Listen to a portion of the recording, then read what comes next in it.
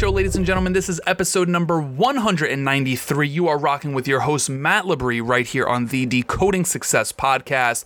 We have a major announcement to share with all of you today. But before doing that, we have a major guest that we are bringing to you also. And I want to introduce this living legend that is gracing our airwaves today. We are joined by our friend Sal Abbatiello. Now, Sal is absolutely monumental, not just in music, in business, in culture, and so much more. If you listen to hip hop, if you listen to pop, if you listen to dance, if you listen to freestyle, if you listen to rap, if you listen to jazz, whatever the case is, this gentleman has had his hands in it. He has pioneered, he has shaped the music industry, not just in the Bronx, not just in New York, not just in the United States, across the globe. I truly mean that. We're diving into this individual's story in just a little bit. Sal is an executive in the music business. He created and produced the freestyle urban dance pop trio, the Cover Girls, amongst many others. He is the owner of Fever Records. If you don't know what Fever is, make sure you go ask your parents, because I guarantee you they know what it is. And he has been recently named to the Bronx Walk of Fame with many notable names as well.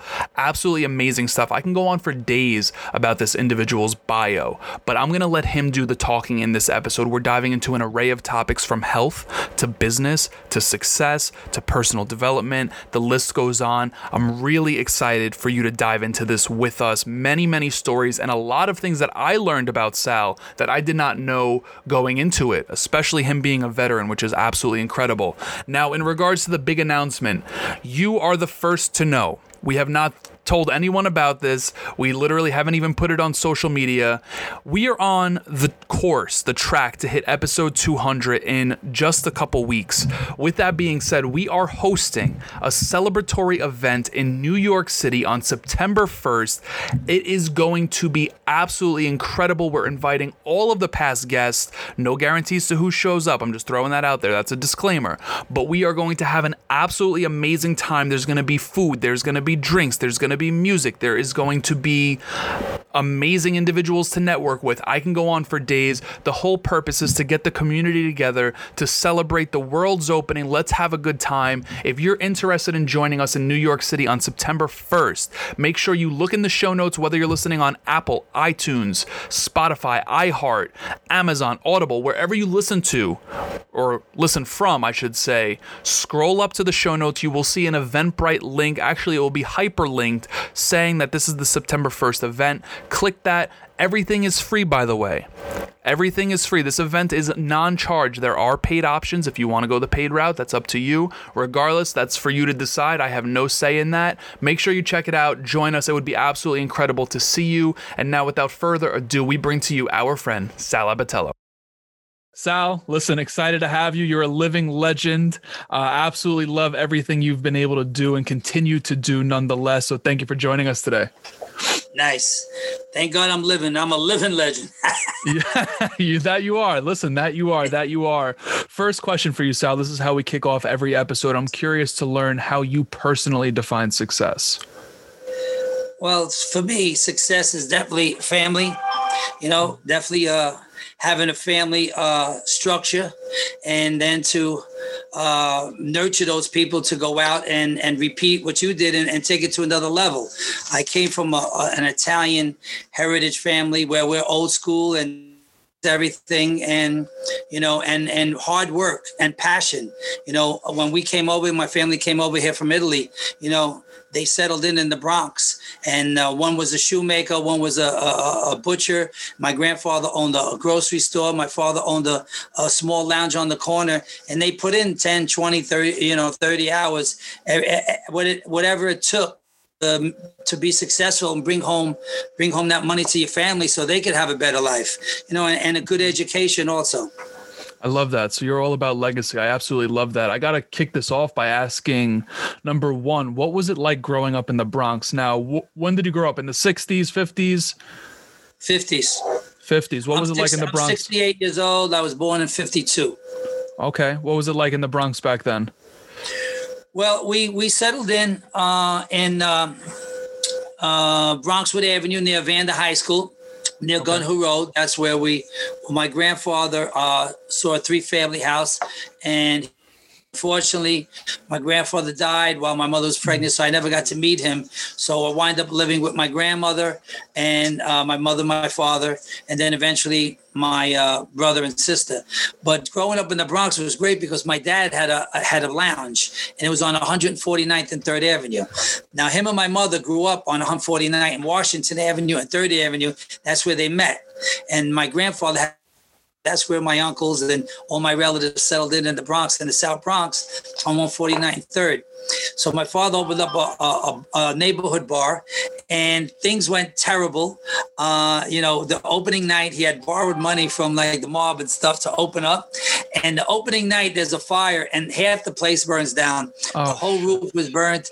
The ceiling was had a huge hole in it. And then it was raining. People had umbrellas at the bar. I mean, this is the story he told me on the opening night.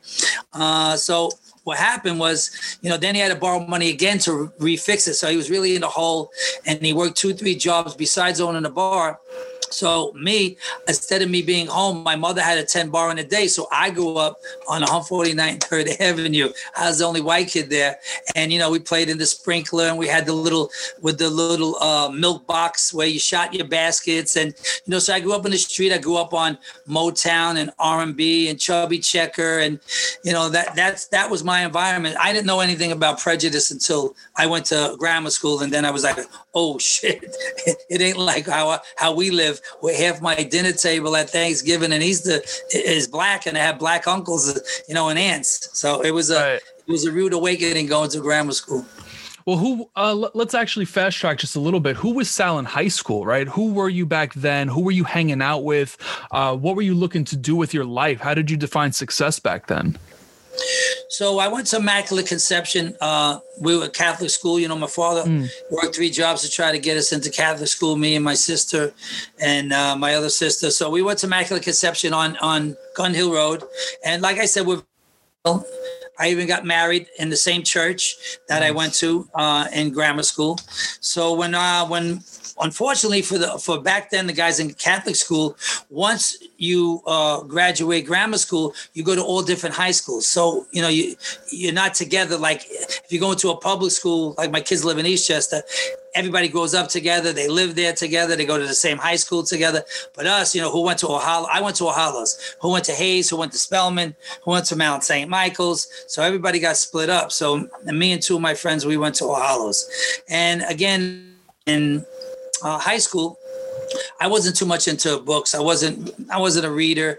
I was really good at math. So me, I was the jokester. I was the class clown, always doing something wrong, always getting in trouble, always cool and detention. And my aspirations was I loved music because I grew up on it in the bar with my dad and my uncle. And my father wound up in 1969 when I was a junior in high school.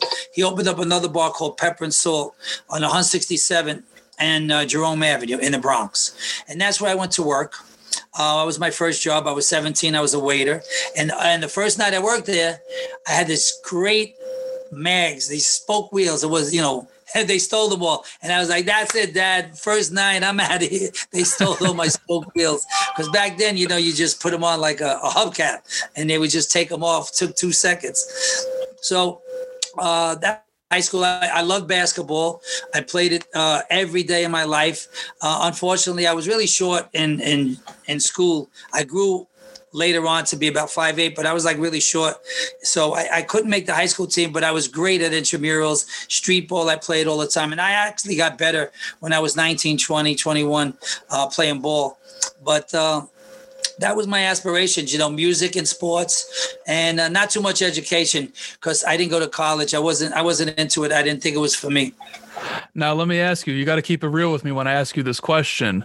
Who was better at basketball, or who would win in a game, you or your son, Mickey? Mickey kicked my ass. He'll kick your ass, really?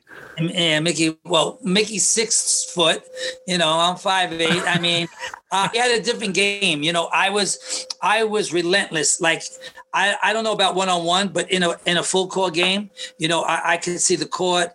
I was a winner, I would take my team and make it better. I could pass, I could shoot, I could rebound.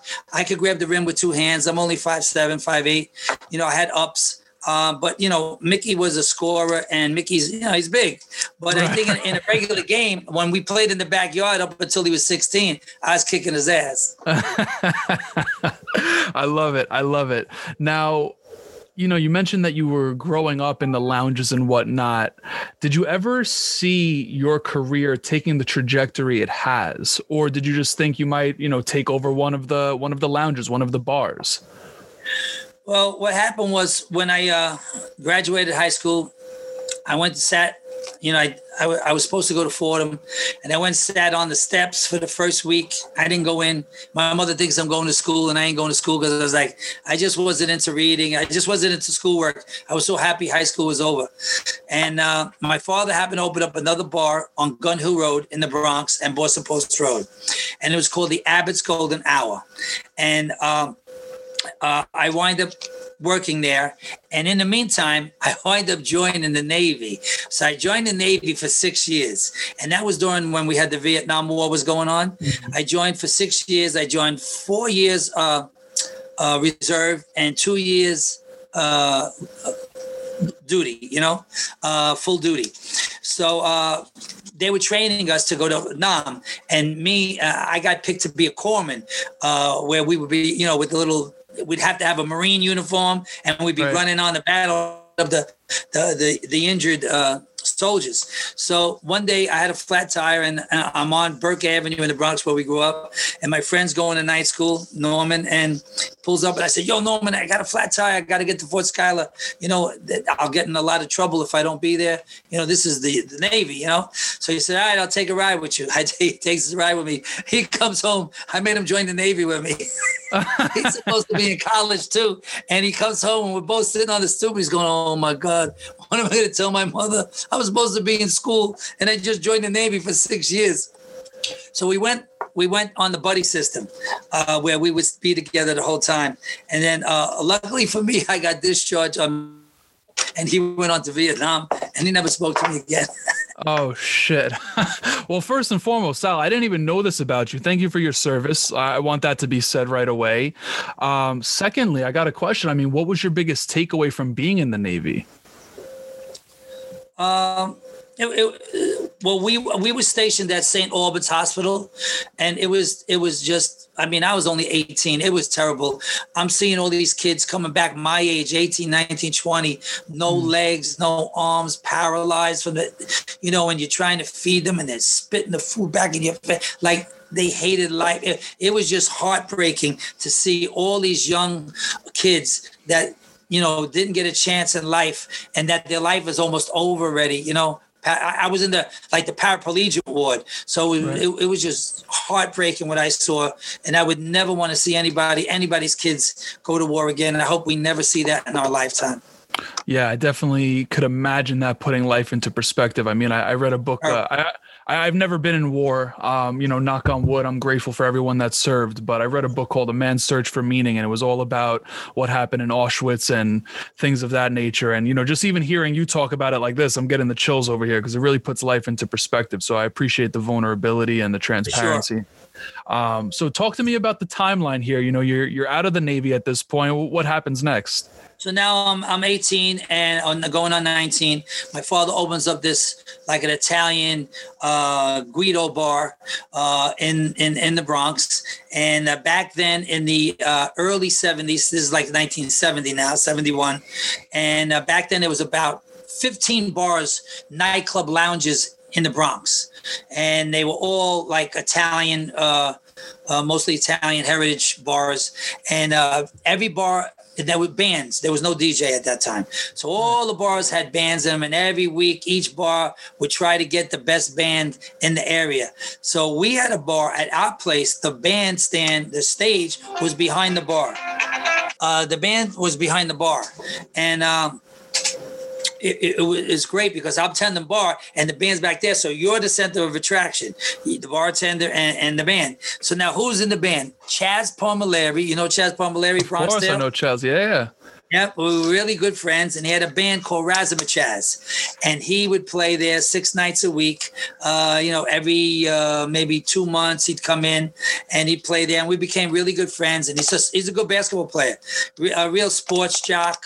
We used to go to Arthur Avenue and go play ball in the morning. After we'd be out all night, he'd be singing, and I'd be tending bar, and then after we'd like go pick up 2 chicks and go do what we had to do, and then we go get undressed, and then we go to Arthur Avenue. We play some ball, and then by 12 o'clock we were dead, and we would go home and sleep and wake up at 7 o'clock and do it all over again the next night. Joe Pesci also had a band. He played in the club when he first started, and Vincent, what's his first name? Frankie Vincent, which was in Joe's band, and he passed away. He was the godfather on The Sopranos. Unfortunately for me, all those guys went into acting, and Chaz was trying to talk me into going into it, and I never did. And look at them all; they all did great. They all was in all those great movies, and they became all big actors from the same place I grew up in. No, you took a different trajectory though, but you had amazing success nonetheless as well. I mean, when did it come about when you opened your first place? I think I was 19. I opened up an after-hour place in the Bronx on Gun Hill Road. It was after I had a little card game going, and we had a little we had like a Joker poker machine and, a little bar there. And it was downstairs. We had a camera to come in. And so after work, I would be tending bar, and then I get everybody to come there after hours. But it was my place. I was partners until the mob came and said, "Yo, kid, you can't be having a blackjack game unless you kick it up." And I'm like, "Kick what up?" He says, "You got to kick up the money." And I was like, "That's it." I locked up the place and I was gone. Really? I'm not getting involved with that shit at 19. I was just going to ask you, what was it like operating around that? I mean, clearly, they put some pressure on people, what was it like? Well, luckily my family was, connected with marriage, and all Italians are connected somehow. You have the Italians that are that way, and you have the Italians that are the other way, the family type, and Italians that grew up and that part.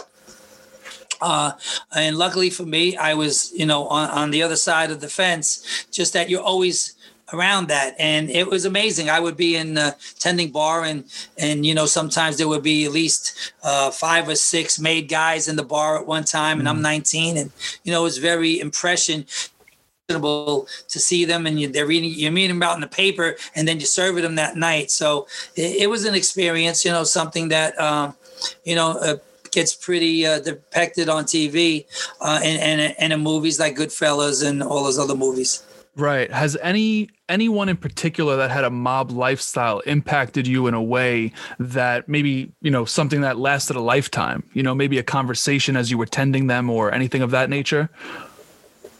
Not anybody in particular. The only thing about the mob, besides how they live their life, is, again, very Italians, very family. We're into food, we're into music, we're into having fun, we're into gatherings and having a good time. And then we're also into, if you do something wrong, you're going to pay the consequences. So and that's how we grew up.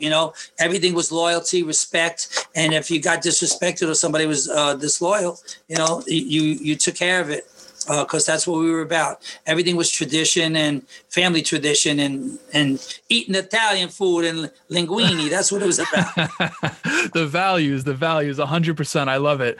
Now, one thing I also love, and I constantly talk about this, I love how you pioneered and you spearheaded so many initiatives based off of findings, and those findings happen to be in music, specifically in different genres. You knew what was next, what was up and coming. Talk to me about that. I want to learn your mindset around that. Well, luckily for me, my talent was finding other talent. Mm-hmm. My talent was knowing the next thing that was going to happen. Fortunately for me, I opened up the first disco in the Bronx. So like I told you, all the bars were having bands, and now all of a sudden disco started in Manhattan. You had all these big clubs going down like Xenons and Regimes and all these really classy places. But now they're playing records. They're playing those records. Now the bands, one by one, all closing up. They're closing up one by one because the band's becoming like prehistoric. So I went to Westchester. I saw the DJs, and I went, and we had an Italian restaurant at the time that was not doing very well. And I told my dad, I said, "Come on, let me make it into a disco." So he agreed, and I brought in the first DJ in the Bronx, and his name was Funky Bear. His name is Lenny, and it was on Williamsbridge Road, right off Pelham Parkway. And the name of the place, I named it after me, Sally Abbott's Playhouse. And we called it Abbott for short because my uncle was a guitar player, actually one of the best guitar players in the country. He had a TV show and everything. He made records. And his name was Sonny Abbott. My father was Allie Abbott. My uncle was Sonny Abbott, his brother. And I became Sally Abbott with the name of the club was called the Playhouse. And so I did come from a musical family also. My father played the trumpet. My uncle played the guitar.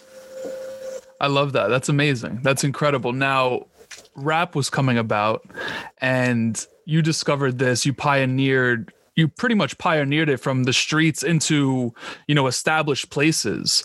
If I'm not mistaken, you can correct me if I'm wrong. What was that like? Well, once that scene died and all the Italian clubs closed up one by one because, the DJ just took over. And then all of a sudden, the Bronx started getting multicultural. African Americans start moving in, Latinos started, Puerto Ricans, and then the Jewish people and white people started positioning themselves, maybe moving to Westchester, moving to Jersey, and then this new movement started moving into the Bronx, which was great for me because that's what I grew up on.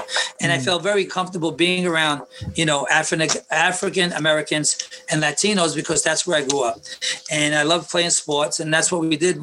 We continued as we were even in our 20s and 30s playing ball together.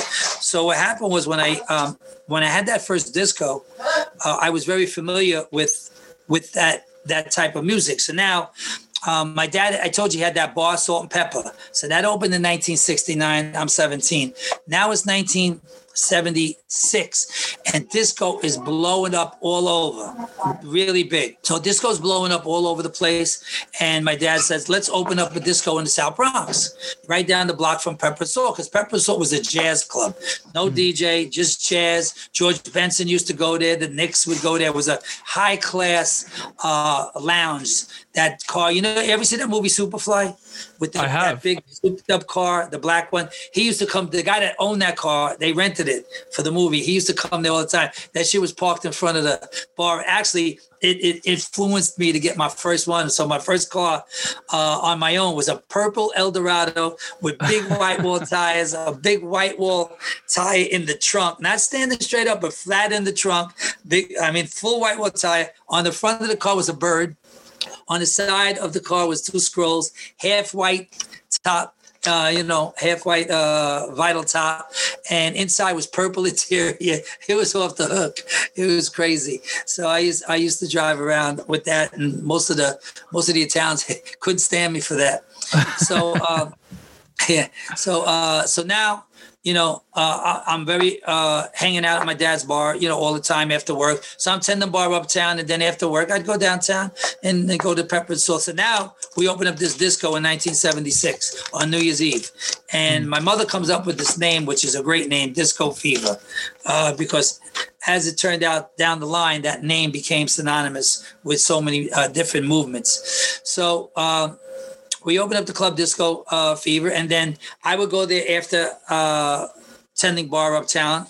And this guy, after the first DJ would get off, this guy, Sweet G, George Godfrey, who was a social worker, and he was in charge of a home where all foster children were, and he was, a guidance counselor there. And on the weekends, he would DJ. So I would go there, and after the other guy got off, who was okay, he's doing nursery rhymes, and he's rapping to the crowd, and he's doing responses back and forth. And I'm like, damn, what the hell is this? I'm watching the crowd back and forth. Now in the disco I had in the Bronx, you couldn't even talk on the mic. We didn't put a mic in, Studio 54, all the main big discos, you weren't even allowed to speak. It was all about blending the records so the people could do the hustle and not be out of step, That's what it was all about. What DJ can keep that dance floor going from all night. Now here comes this guy, and he's like Wolfman Jack and Cousin Brucey, and he's like, hey, Jack and Jill went up the hill to catch a pail of water. Jill fell down, Jack. And he's doing all these nursery rhymes. And then he's like, say ho.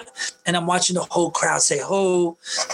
Throw your hands in the air, put your hand, and everybody is repeating what he's doing. He was like the Pied Piper. And I'm just sitting back against the wall going, yo, this guy is making this entire room feel as one person. So I'm watching the bar, and I'm watching how people, couple, by a person by himself, a big audience, and these people now are getting to interact with each other. They're smiling across the bar because he's doing and saying is making them interact with each other. Stranger. Now, if you would just blend the records back and forth, nobody's going to talk to nobody. So they started doing, everybody's repeating and doing the same thing. So the club became as one. Everybody's throwing their hands in the air. And then it was a great opportunity for people to interact with each other and meet each other and speak and smile at each other. Hey, have a drink. What's your name? And it became a real big social thing. That's what attracted me to it. I love that. I love that. And I can clearly see how passionate you are about music just from the way you talk about these stories. So I have a question in regards to passion. Number one, I guess it's a two-part question in a sense. Number one is, what would be your advice to someone listening to this who is looking to identify what that passion is? And I guess number two becomes, what's your advice in them actually pursuing it, right? Because there's a lot of people out here in this world that don't pursue what they love. They get caught up, maybe they go fully corporate and they just lose their dream or whatever. Like, you clearly lived out your dream, still are living it out. So I'm curious what you have to say in that regard. Well, in the beginning, like I said, I didn't go to college because I knew my passion was going to be, music. I wasn't sure. I didn't have talent to play an instrument or anything. I didn't grow up with that. I was mainly playing sports in my spare time.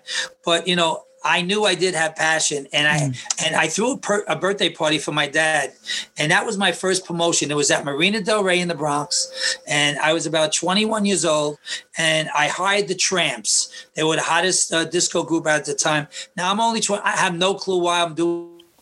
And I go rent out the place, and I had my dad's, I think it was his 50th birthday party, and I sell tickets myself. I sell 550 tickets myself in the street by hand. There was no phones back then, no beepers, no internet. It was hand-to-hand combat.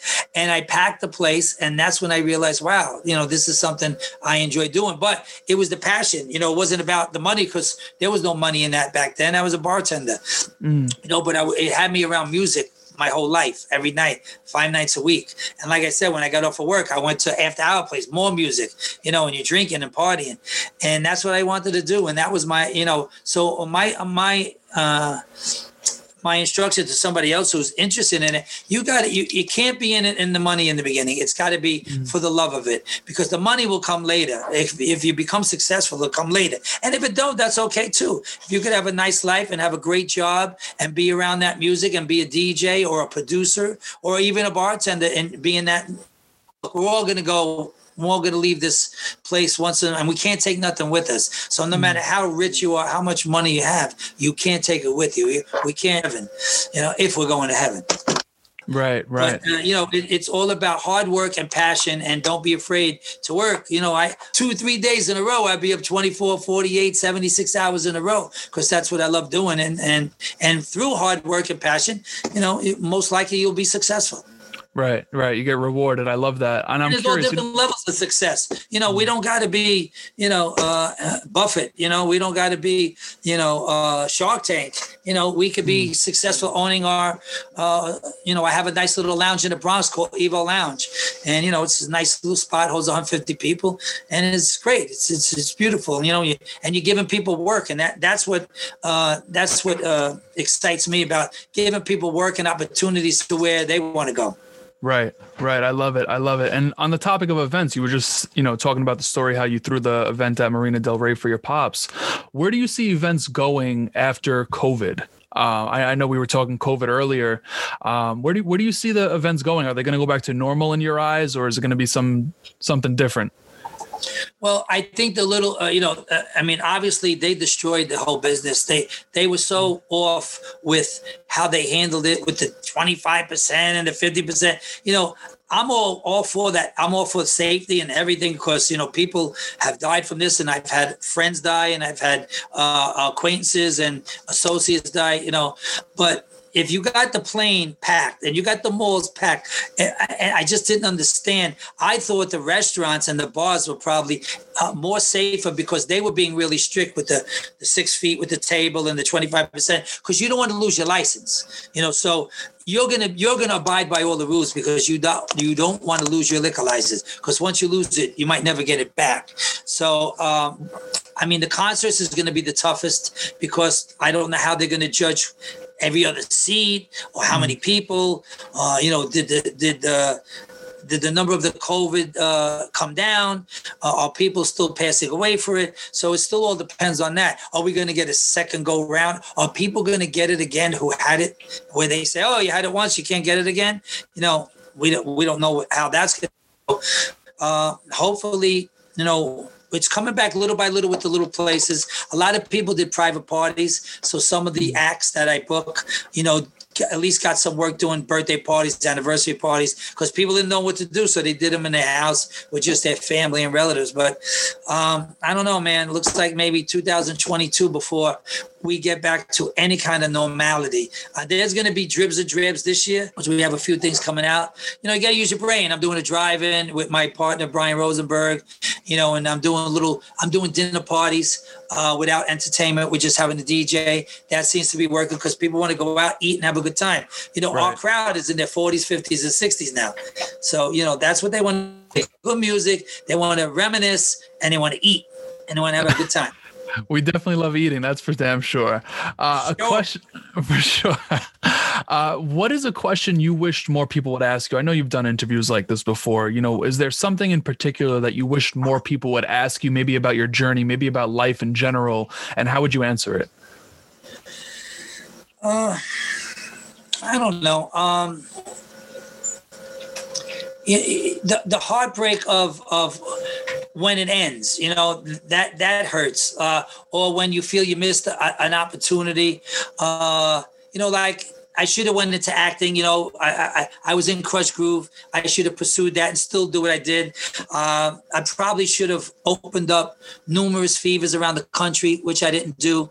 And what happened was I got so involved with my neighborhood and trying to mentor, in 1983 with Skate Fever, Disco Fever, Pepper and Salt, Sugar and Spice, and Games People Play, which was an after-hour place. And then we started the record company, Fever Records, locally. I was employing about 185 people in the Bronx. So I was just kind of tied into trying to make this neighborhood get out of the hole it was in. Because back then the Bronx was, it was like a atomic bomb hit it. Abandoned buildings, unemployment, poverty, kids living in the street, homelessness. It was terrible. So I kind of got stuck down there, and all the Russell Simmonses and the Lior Cohens and Andre Harrells, they went on to be big executives and very wealthy. But, I am so happy I did what I did. I think I made the right choice because I got to be a great dad. I coached all my children.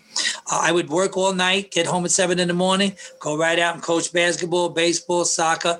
My kids never missed a game without me being a coach, never mind being there, practicing. So that was great. Working at night gave me the opportunity to be with my children of their whole life. And a lot of fathers were not at the games. So all those big Wall Street guys and lawyers and stockbrokers, they couldn't come to the games. And most of the moms are bringing the kids to the game. And I got to see my kids play, and both of them became all county. One of my sons, Ali, was all state, and they made all county basketball, baseball, broke the records in the high school for scoring points. So I had a great time, not only being in the business, in the hip hop and freestyle business, but being a dad and being with my family and kids their whole lives. And that goes back to exactly how you define success. You defined it as family, so everything's full circle here. But I'm curious to learn, what's stopping you from going into acting now? If you find that it's something that you may have missed the ball on or something of that nature, why not now? Not a bad idea. I don't know. Maybe I will. I don't know. You think 68 years old? I ain't too old?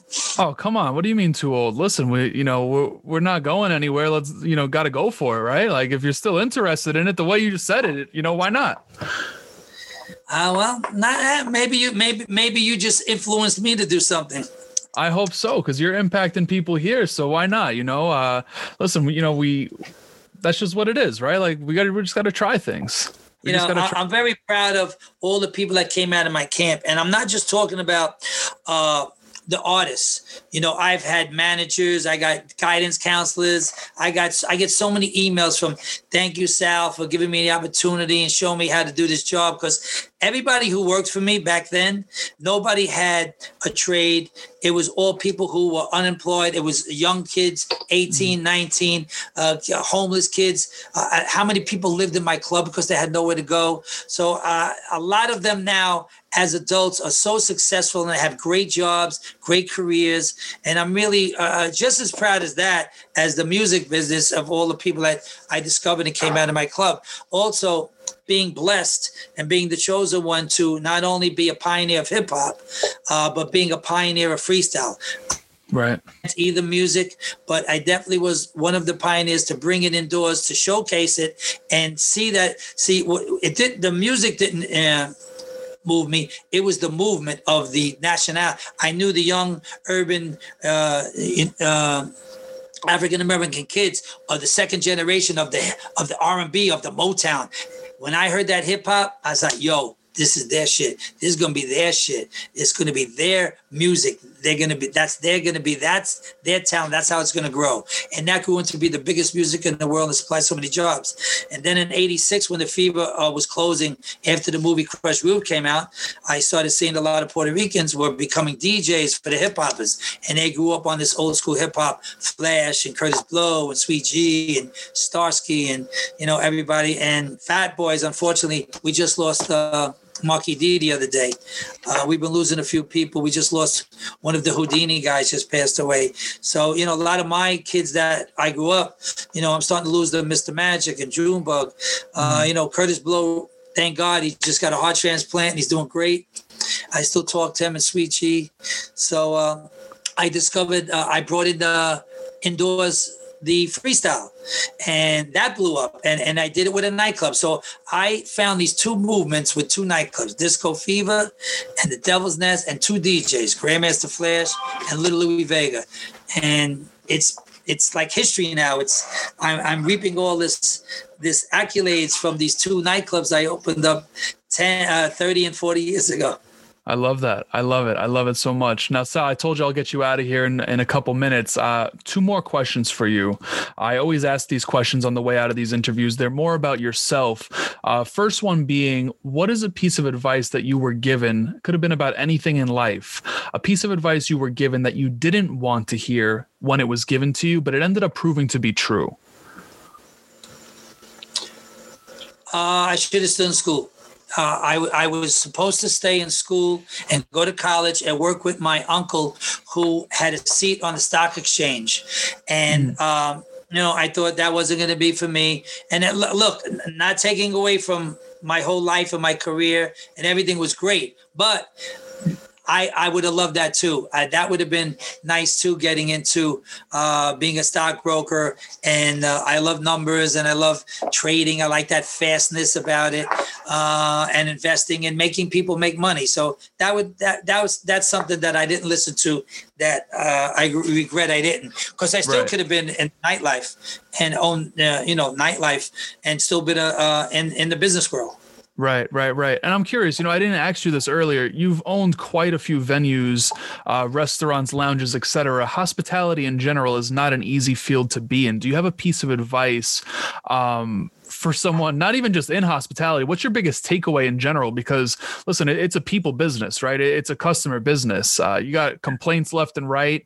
Not always, but it comes about. It's what's your take there? It's service. The hardest part in our business is service. That's the biggest complaint. People want to get this. They want their food immediately. They want their drink immediately. They going through all shit all day with everybody else at work and everything. When they go out, they don't want to wait 2 hours for their food, or you gave them the wrong drink. So service is the top number one complaint in our business and our trade. And that's what you got to stay on top of. Bartender, the cleanliness, the presentation, making somebody want to come back, being humble, making them feel comfortable, being personable. All those things, that's what somebody wants when they go out. They want to hear good music, they want good food, and they want a good drink, and they want to get it when they want to get it right away. They're coming out trying to forget their problems, what they went through all day, and they don't want to come and have more problems. Because you see that how many beefs over the food came late, the food's no good, even I ain't paying the bill, I didn't get this, you brought it. The other night I went to a restaurant. They brought my appetizers after the meal. Oh, shit. I got the meal after an hour and a half, and then the appetizers came in. Oh my God, backwards over here. I appreciate that. But I'm good with it because I'm in the business. Oh yeah, of course. I think the people that are in the business are more okay with it. They have an understanding. It's the people that have never been in the service industry where they're kind of just like a-holes sometimes. They don't know the trouble that goes on in the kitchen. Let's say, God forbid, one guy didn't come in, one of the second cook or the third cook, or your main cook is sick. They don't know what's going on in there. Or the delivery with the steaks or the food, So that's another thing. You don't get your delivery. So many things could go wrong. A manager don't show up. So many things could go wrong. A lot of factors in that industry. Now, Sal, last question for you here. If you could only give one piece of advice the rest of your life, meaning, whether that's on another podcast, writing a book, doing a documentary, maybe to your grandchildren, whatever the case is, if you could only give one piece of advice the rest of your life, what would it be? To leave your legacy behind for the future family that you're going to have, your grandchildren, your children. That's all you got. You only got your respect and your loyalty and how you treated people in your life, what you've done to make other people better. Everybody can make themselves rich, but what came out of your line? What came out of your crew? What did you do to make other people's lives better? And that's what I always worked on, trying to make somebody else's life better. Level, I don't care. And I stood at the same level. I was fine with it. I have so many people that came out of my camp that are multi-millionaires and big business people, and I'm so proud. And when they see me, I'm still the boss. They still call me boss. So, and even all the kids I coached, all the kids that I even coached, and those kids in this. A lot of them, all my son's friends are such successful business people. And that's from people like me that, take the time out and when they're young and they're impressionable to send them on the right way and let them know that, work is the most important thing. And if you do all those things, you'll be successful. You'll be happy. I love it. Right. I agree. Sal, thank you again for this opportunity. Do you have anything going on with Fever that we should make people aware of, or anything else in general that you have coming up? Well, it's www.feverrecords.com. I kept the record name, not that I have a record company anymore. We just have the catalog out.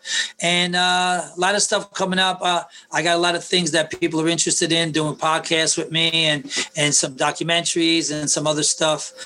They want me to do a picture book.